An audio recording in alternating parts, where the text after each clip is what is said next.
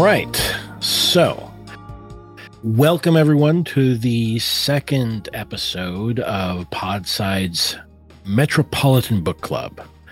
And so this episode, we are going to be covering chapters 6 through 10, if I'm not mistaken. That's correct. Yes. I should really prepare for this and look at the pinned tweets, but I'm sorry. I'm a podcaster. I don't deal in facts. I'm sorry, gentlemen.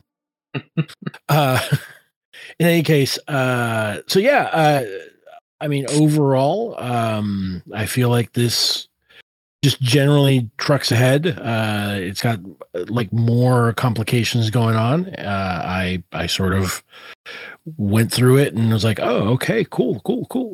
So, so I guess, do you want to take the floor, Pete, and sort of talk about what you liked about this? Did anyone else want to jump in? Not to put anyone on the spot. I'm sorry. Okay. Well, I'll start, and everybody is cordially invited to interrupt me. That's totally cool. So, it's an interesting book for Walter John Williams, because usually within the first 10 chapters, you've got martial arts and cannon fire and, everything else going on. And for him, this is a very slow build. I mean, you definitely have action going on. Like, she's attacked a couple of times. There's use of magic. You've got the intimidating Soria. You've got all of these things, but it doesn't really pop on the same level. It's a slow build up to what's happening. And in some ways I really like that, because it builds some tensions. But like when you dividing chapters 1 to 5 from 6 to 10 feels a little weird, because they stick together so well. I mean, it's like a slow curve up before things start to explode. So while I like what's going on, I can sort of see where we just got to is a better stopping point than where we stopped last time. Mm-hmm. Right. I gotcha. I mean, I feel like this sort of meshes well with the, where we stopped before.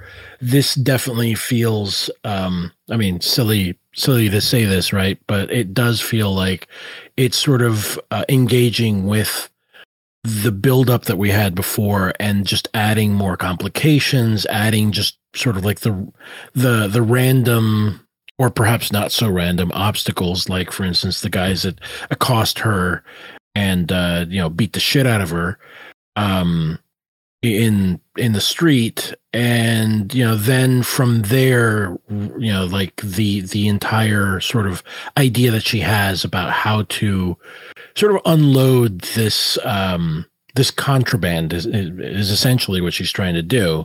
And it becomes more of a sort of like a smuggling type of narrative once that sort of comes to the fore.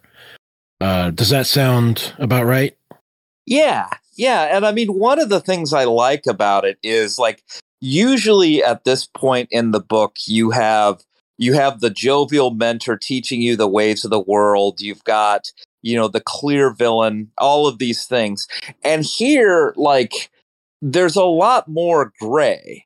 It's like she's definitely connected with the Metropolitan Constantine, and you can feel that, like, mentor relationships start to brew up and start to connect. But, like, at the same time, she doesn't trust him at all.